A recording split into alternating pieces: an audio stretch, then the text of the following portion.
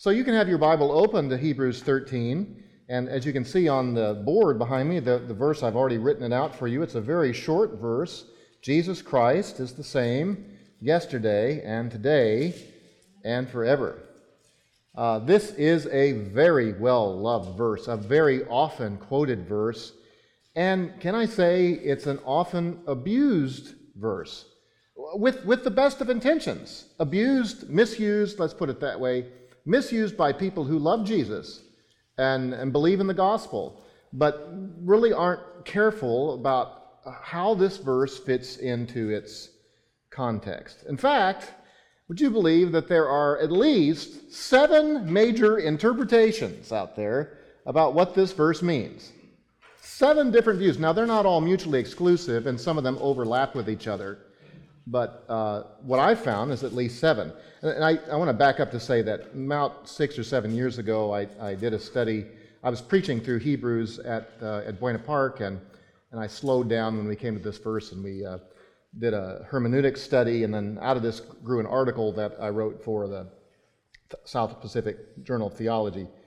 So this is a boiled down version. This is, if you call this lesson, Honey, I Shrunk the Article. It's turned into this lesson. So, but now there's 2 major issues in interpreting this verse that every interpreter has to wrestle with. And the first is, what does it mean by the same? What is the sameness of Jesus that's being talked about? And then the other question is, what does the author mean by yesterday, today, and forever? Now, today is pretty clear, at least for the author, it's his day, but what did he mean by yesterday? And what does he mean by forever? It's maybe not as clear as you might think. So the proposition I want to give to you, that what the meaning of this verse is in its context, you see it there in the end of the introduction, is that Hebrews 13:8 teaches that every generation of Christians should trust Jesus as the faithful and unchanging center of the faith. And every word there is chosen specifically, that what we're saying is the sameness is that Jesus is always the center of the Christian faith. Every generation, it never changes. Now, quickly, we need to talk about some limits to Jesus' sameness. So your first blank is about limits. When it says Jesus is the same, it can't mean in every way conceivable Jesus is always the same, because he clearly isn't always the same. I mean, just think about the fact that he did not always have a human body, right? Before his incarnation, the Son of God did not have a human body. He had no human self. Now, his person is always the same, but he added to himself a human nature in his incarnation.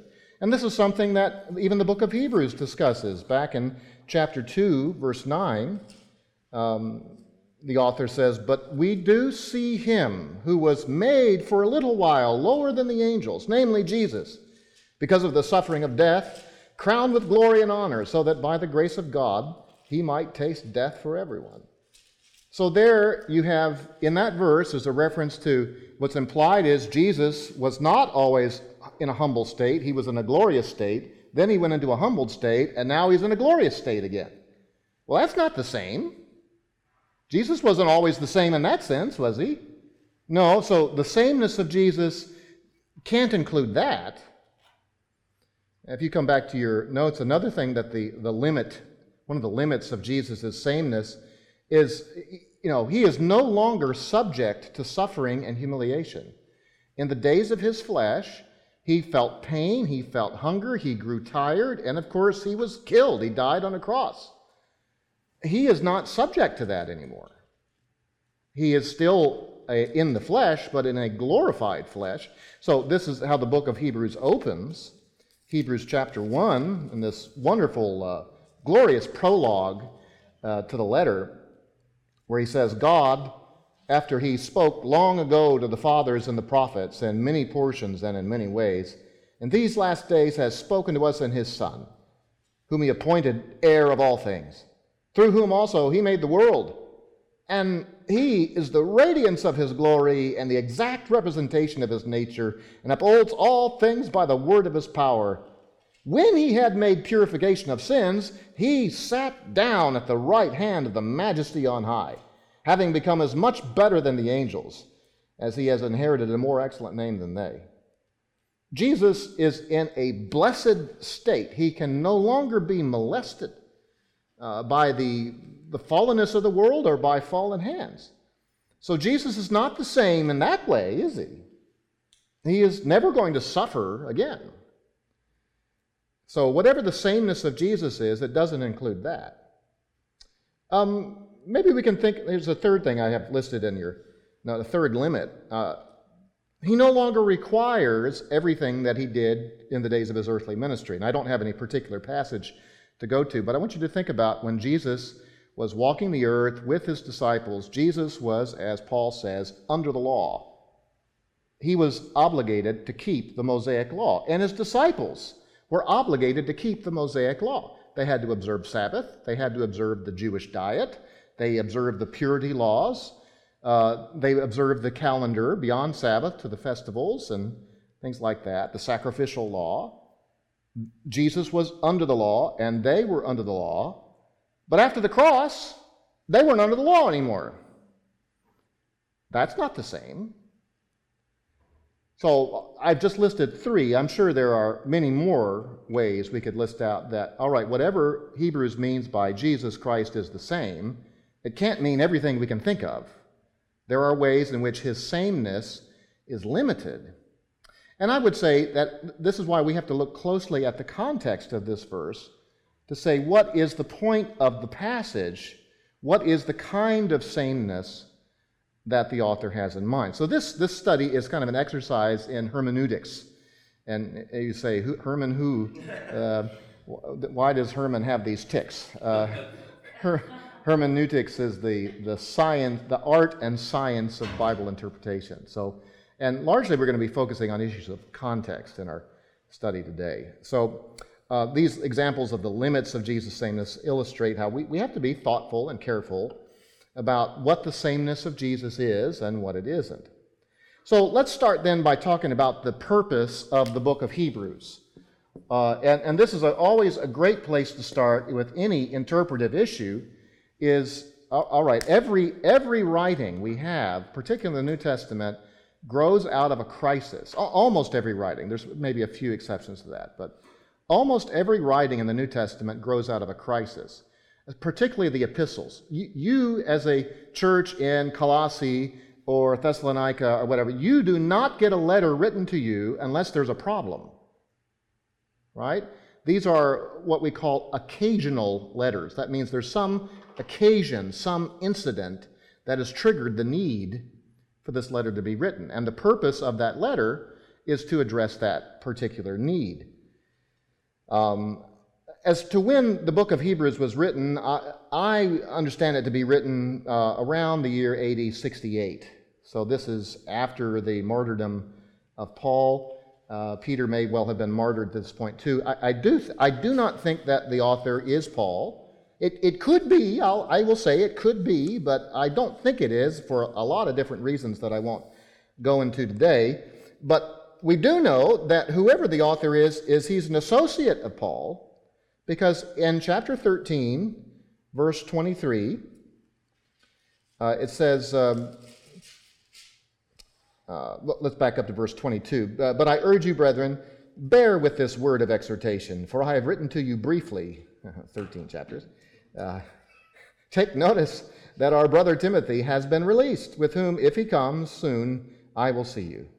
Greet all your leaders and all the saints. Those from Italy greet you.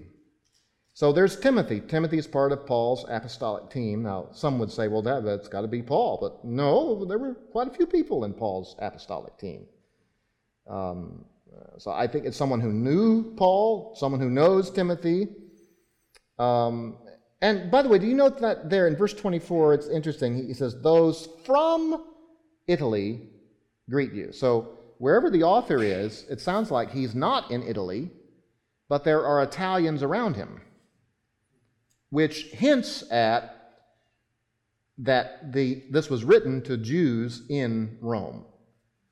That's my understanding. I won't die for that viewpoint. But I think that the Hebrews who received this letter are Hebrew Christians in Rome. This would be the days of Nero. Nero is officially persecuting Christians in Rome.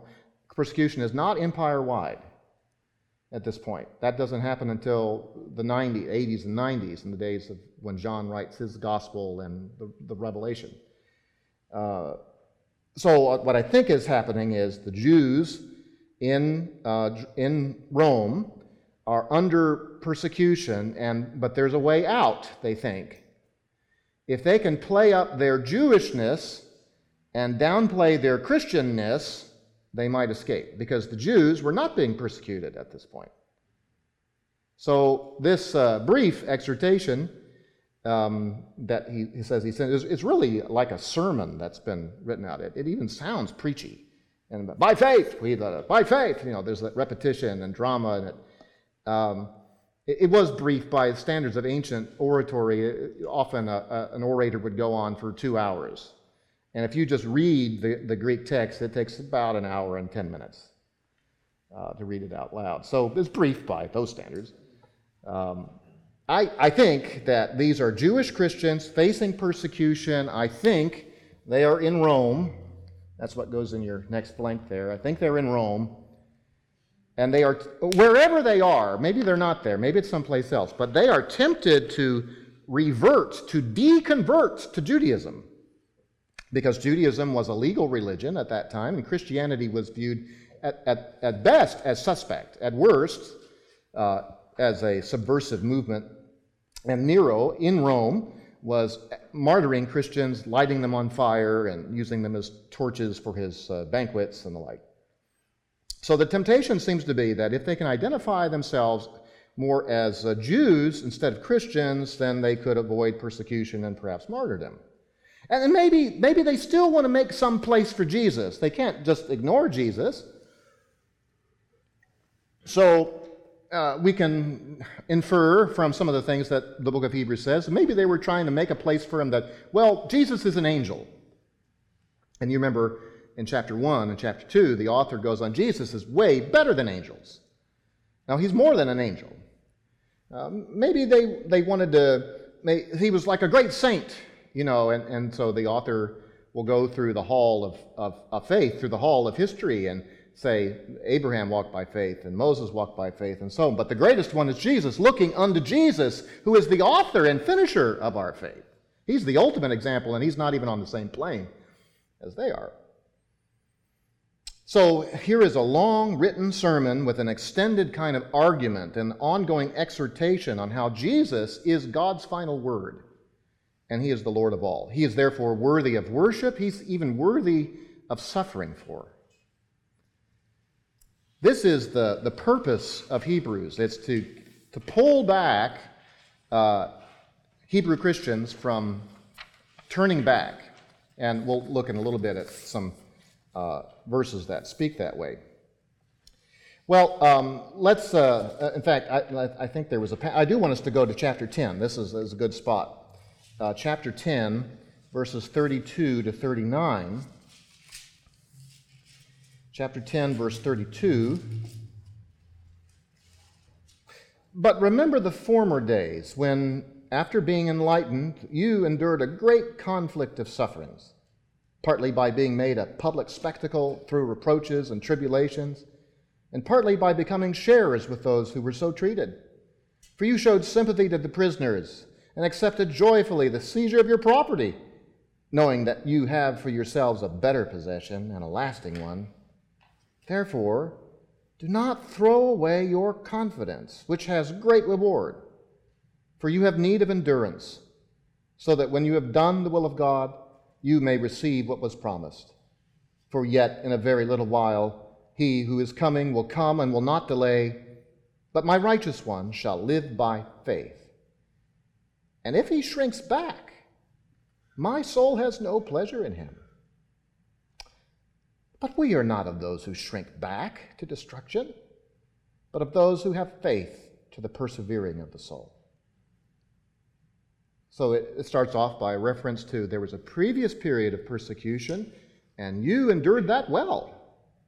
Now, if I'm right, and I say I don't mean I'm making this up. This is a very common viewpoint, that these are Hebrews in Rome. If that's right, back in around, I think it's AD 49, Emperor Claudius kicked all of the Jews out of Rome. And it didn't matter if they were Christian Jews or Jewish Jews, or whatever the Jewish Jew is, and non-Christian Jews, they were all booted out. And that's when Priscilla and Aquila run out of Rome, and they happen to run into Paul at Corinth, and that begins a wonderful ministry connection. So there were Hebrew Christians who endured that period of suffering, and they lost property, and they supported people who were imprisoned. But now we're in the 60s, say 15 years later, and they're not weathering it so well. And so he says, now think about what the scriptures say. We need to live by faith. And if we shrink back, if we abandon faith in God, there's no delighting in that. But he says, look, we're not the kind of people who shrink back, are we? So you need to persevere and live by faith. And then chapter 11 is that glorious description of people of old who lived by faith. And now you do the same thing and follow after Jesus. Live by faith.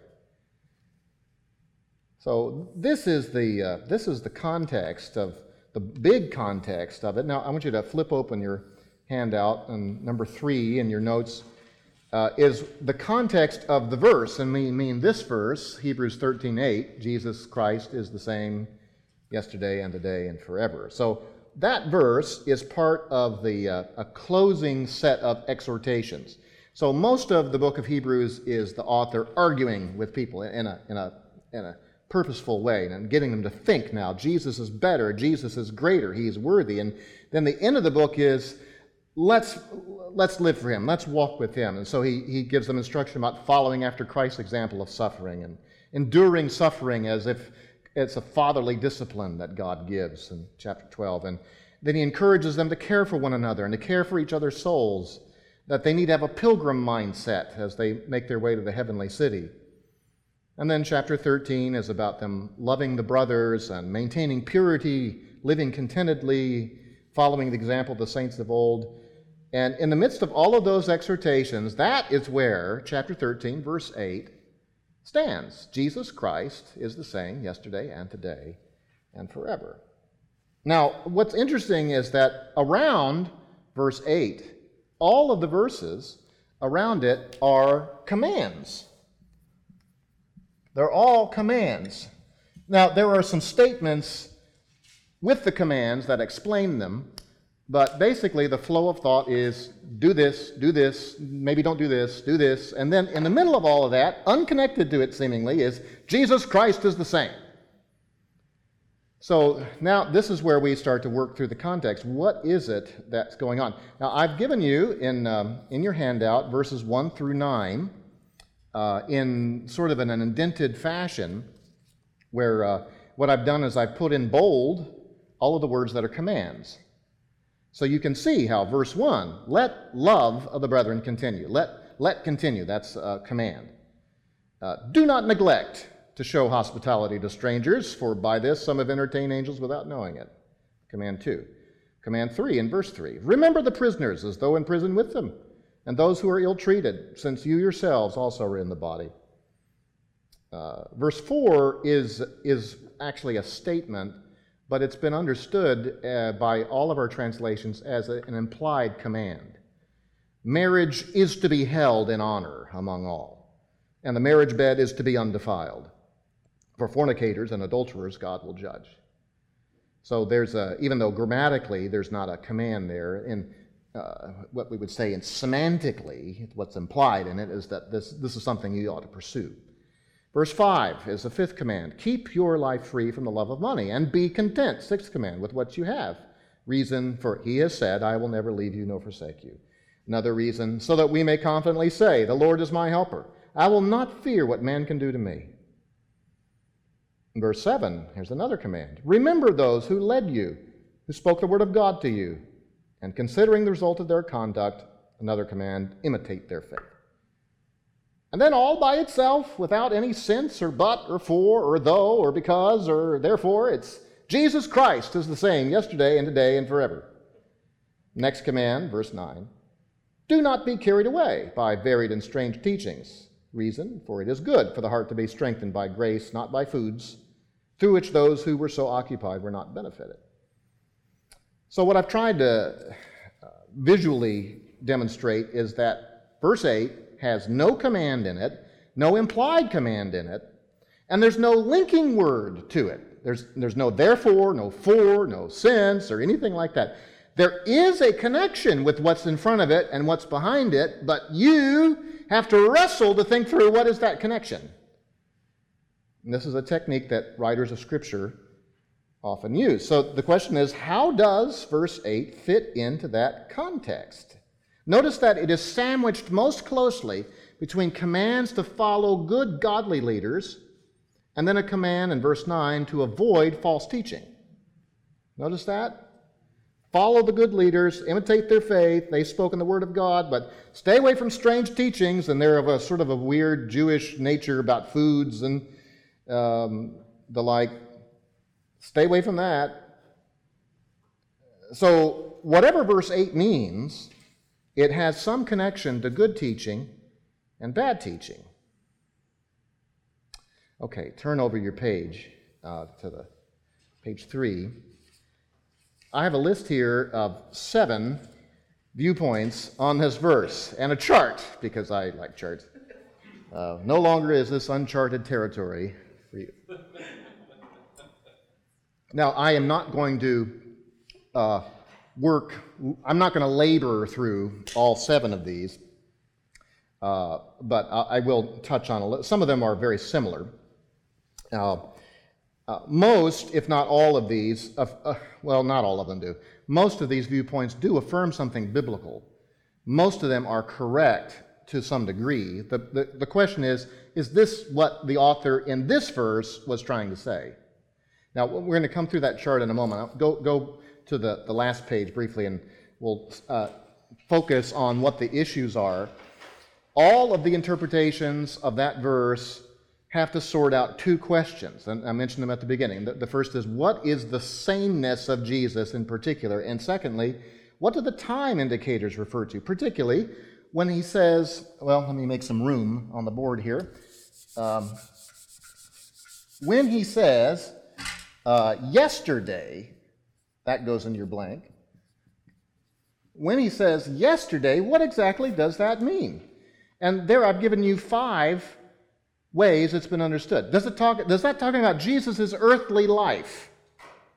In his earthly life, he was one way, and today he's one way, and forever he's that way. Is that what it is? Or is it, as theologians sometimes say, eternity past, as opposed to eternity future? I'm going to say something that I don't really like that title. There is no such thing as past and eternity. Eternity is by nature without time. It's an attempt by us time-bound people to make sense of how eternity circles around us. But anyway, no points taken off for anybody who ever uses that phrase. But some say, okay, Jesus, the Son of God, is eternally one way. He is that way now, and he'll be that way forever. Or maybe yesterday means the Old Testament era, that Jesus, the Son of God, was active in the Old Testament, and so he will be in the future. Or did it mean when he was on the cross and what he did on the cross and his high priestly work? Or does it mean the previous generation of Christians? These are now second-generation Christians. They're in the 60s, right? So the gospel had come to Rome decades earlier. So these are some of the views, and so as we go through that chart, you'll see different views latch on to different of these ideas. Then the next question is, what is meant by today? Does it mean the generation of Hebrews who got that letter in 68 AD, today, that day, as opposed to 2021? Does it mean after Jesus ascended into heaven and this was a whole new day of history? Is it that day? Is it the whole New Testament era? A little bit bigger. Is it our generation, whoever reads this later on? Or is it time today as opposed to eternity past and eternity future? And then a related question, what is meant by forever. Forever. Is that what some theologians call eternity future? Is it what some pastors call eternity future? Is it about the eternal state? Is it about all time in the future and on into eternity? Or is it every other generation of Christians after us? So those are not all dissimilar, but they are different, aren't they? So these are a lot of little permutations to play with. And as you can guess, some views take view 3 of this one, and view 2 of that one, and view 5 of that one, or view 1, view 4, view 2, so you end up with combinations of things. Confused? Is this but what I'm hoping you see is that as you sort through a passage and think through differences, there's a lot of little variables that can come into play. And I'll tell you why it's even important that we're doing this, other than this is not just an academic exercise, because there are believing people who use this verse in illegitimate ways, and one of them is view 3 right there. If you go to your chart and look down at the third one there, that there's the idea that Jesus is the perpetual healer. Jesus healed yesterday, and that by that they mean in the days of his earthly ministry. And he heals today, that is the time when the book was received, and forever he will be the healer. You've heard people talk this way? Bible-believing people who love Jesus, who are really fixated on what they think is the supernatural work of the Spirit, and they say, look, if you need to believe that Jesus can heal you because he is the same yesterday, today, and forever. There are some denominations that have this as their theme verse. And then there are other views too that they're not as consequential. So let's take a look at the top one there. Number 1, Jesus is eternally God. Now that's true. That is a true idea. To get that from this verse, though, you need to understand yesterday meant eternity past, and today means time in general, and forever means eternity future. That is a true point. And it's a point that the book of Hebrews makes. But it doesn't seem to be what the point is in chapter 13. It doesn't. Another viewpoint is the second one down. Jesus is the faithful God of history. Jesus was active yesterday. That was at creation and in the Old Testament history of Israel. And the book of Hebrews talks about that a little bit. All things were made by him. Let's use a word from Paul in Colossians. The Hebrews will say the same kind of thing. And that Jesus was with them in the wilderness. That's true. And then today means this era of salvation in the New Testament, and then forever means future time and all eternity. That is a true idea. Amen to that. I don't think that's what the context is about. Actually, I kind of wish I had time to go into these and show you verses that show these things are true, because they are encouraging. Just not the point of chapter 13, verse 8. I already mentioned Jesus is the perpetual healer view, and I think this is the one in our modern day that is the most troubling. It is true in Jesus' earthly ministry. He touched those who were sick and healed them miraculously, although not all the sick. And it is true that within the New Testament era and the era of the Hebrews that there was attesting miraculous power. But it's not true that all future generations of Christians can just pull down or claim the promises of healing. And think about it. In the context, this one actually fits the context of Hebrews the least of all of them. Because this wasn't an issue with the Hebrew Christians. They weren't doubting or wondering whether or not Jesus was going to heal them or not. They were wondering whether they should own up to Jesus or not. The fourth idea is that Jesus is the faithful sympathizer. That Jesus will always sympathize with his people, that he did that in his earthly life and sufferings. He knows our weakness because he was one of us. And since his ascension, since he went to heaven, today he's still he's our sympathetic high priest. Hebrews talks about that. And for all time and eternity he will be. Well, amen to that. That's true. He is our faithful sympathizer. That doesn't seem to be what verse 7 is about and verse 9 is about. The next one, Jesus is the ever efficacious Savior. That is, his saving work works forever. And so to get that out of that verse, you have to say, all right, yesterday meant in his earthly ministry and in his sacrifice. What Jesus did then is at work now since he ascended into heaven, and it will work on into time and forever. And yes, that's true. The book of Hebrews argues that powerfully, that there's no sacrifice like the sacrifice of Christ. There's no need for any more sacrifice because of the sacrifice of Christ. But that's true, and perhaps it's closer to what's in view. But even closer is number 6. Jesus is the faithful supporter of his people. And this is a shade different from number 4. The idea was that yesterday, the previous generation of Christians who taught you the faith, but by the way, I keep talking about that they're second generation Christians. This is implied in chapter 2, verse 1. For this reason, we must pay much closer attention to what we've heard so that we do not drift away from it. For if the word spoken through angels proved unalterable, and every transgression of disobedience received a just penalty, verse 3, how will we escape if we neglect so great a salvation? Verse 4, after it was first spoken through the Lord, it was confirmed to us by those who heard him. See that? So Jesus in his earthly ministry spoke the gospel, his disciples heard it, and they shared it with us. Second generation Christians. So some would say, all right, generation 1, Jesus was with them. You guys today, generation 2, Jesus is with you, and every generation on to come, forever. He's the same. He'll be our faithful supporter. Yes, that's true. Amen for that. And that's right, and that's close, but I think the point, based on the context, is that last one. That Jesus is the unchanging center of faith. That is, you cannot swap out the center of our faith with something else. He's the center of our faith. He's the center of our hope. And that was true for the first generation of Christians who heard the gospel and they passed it on to you. Jesus was always at the center of what they did and believed. And you know what? Listen to your teachers. Verse 7. Listen to those who have taught you the word of God. What they are saying is right. Look at the example they've left you. They held on to Jesus. Jesus Christ, who was that way for them, is that way for you now, today. Hold on to him.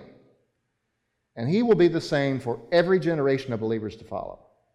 Jesus is the center, must be the center of our faith and our hope. There's no substituting him out, no downgrading him, no switching something else in to make things feel more safe. Because there's no safety outside of him. There is no hope outside of him. There's no everlasting reward outside of him. So if you turn over your handout, and there's a few thoughts about this preferred solution. Jesus is the unchanging center of our faith. So Jesus is the object of our faith. That is, we're focused on him. He's the center of our faith, right in the heart of it. It cannot be switched from one generation to the next and still be Christian faith. The previous generation had an unwavering faith and trust in Jesus, but the people who got this letter, they were feeling real hard, this pressure to move Jesus one way or another out of the middle, and maybe to put their Jewish heritage in there. And you know, their Jewish heritage was impressive. It was very impressive. A couple points down there. I mean, Judaism looked really sturdy to the Hebrew Christians. I mean, you're a Hebrew Christian in Rome. You know, Christianity's been around, 30 years? Judaism has been around 1,400 years at this point. And it had a magnificent temple that was still standing, although you know what was going to happen in 2 years. Down would go the temple. Israel had a key role in redemptive history by the design of God. God had raised up Israel and chosen them. Through them, Messiah came. Judaism looked really, really sturdy. It looked safer. But you know, Judaism has not stayed the same. I mean, as I mentioned, just 2 years later, the temple was gone. The priesthood was gone. Their ability even to offer sacrifices was gone. For many, many centuries, the Hebrew people would not even have real possession of the land. Not until in the last century. And the holidays that are observed within Judaism for the last 2 millennia have been a shadow of what they were before. Yom Kippur, the Day of Atonement, is now a day of reading and praying. There's no sacrifice to be given. Judaism is no longer what it was yesterday. But you know what? Jesus is still the same as he was yesterday.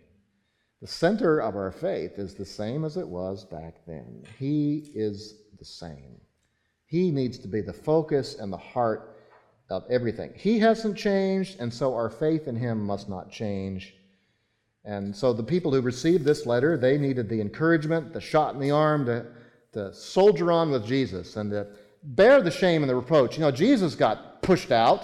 He got pushed out and killed. And so the author would say, let us go outside the camp with him and bear his reproach with him. Because, you know, Jesus, who suffered and died and experienced shame, now he has everlasting glory. This is Hebrews 12, verse 2, fixing our eyes on Jesus, the author and perfecter of our faith, who, for the joy that was set before him, endured the cross, despising the shame, and has sat down at the right hand of the throne of God. Now, I want you to hear about the way I read that before we close. Often when we read this verse, if it's read with any drama, it tends to be read this way. He endured the cross, despising the shame, and now is set down at the right. But you know what? That's not the idea. The pain is in the enduring. The despising the shame is a Greek phrase that means he disregarded the shame. They heaped shame on him. They taunted him. They ridiculed him. They degraded him in the worst possible way. And he knew they were going to do that. But he looked beyond that to the joy that was set before him in the end. And so we are to fix our eyes on him and do what he did. Yes, we're going to suffer things. Ridicule, it will most likely be not as severe as what he suffered at the hands of men. But whatever we must suffer, we just need to learn to not regard that as so life-dominating. Instead, we look forward to the joy that God has promised us in Jesus. And as we do that, we'll find it so much easier to celebrate how Jesus is the center of it all, no matter what comes. As he was with them in the past, and they stuck with him, so I will too, and for every generation to come. Well, I'm going to close in prayer in just a moment. Are there any comments or questions before we close down our study? Yes, Brian. Pastor, of the 7 viewpoints of Hebrews 13:8, are they consistent with classical hermeneutics, or are they eisegeting? Oh, well, some of them are eisegeting more than others, particularly the perpetual healer view is kind of importing an agenda that's not really in Hebrews anywhere. The others, I think, the others tend to latch on to something that the book of Hebrews speaks about, but they're just not in the immediate context. So I wouldn't say it's so much, for most of them, it's not an issue of eisegesis, it's an issue of focusing on the immediate, the closest context. They are drawing on context, but sometimes chapters away. So, yeah, not all hermeneutical errors are created equal. Some are graver than others, and finding that out. Yeah. The law of hermeneutics would prevent eisegeting. No, see, Bible interpretation, I hate to say it, and some people don't like to say it is a soft science because of the human subjectivity and what we bring in. And we try as much as we can to get ourselves out of the text and objectively see what was God saying through this man to these people. And as that gets clear, then we re-enter the text and say, now, how do I apply this to myself? Great. Good question. Well, why don't we have prayer and we'll ask God to bless what we've studied this morning. Lord, we thank you for this a profound verse, a challenging verse. Even though it doesn't command anything of us, it does actually call us to center our lives and hearts and minds around Jesus and no one else. Lord, may no one else take center stage in our hearts, and particularly in our loyalty. May we resist every temptation to replace Jesus with something less offensive or something that we think is safer, for we are no safer than we are when we are with Him. And so, Lord, we look forward to your faithfulness to us in the days to come and for every generation until Jesus comes again. We ask it in Christ's name. Amen.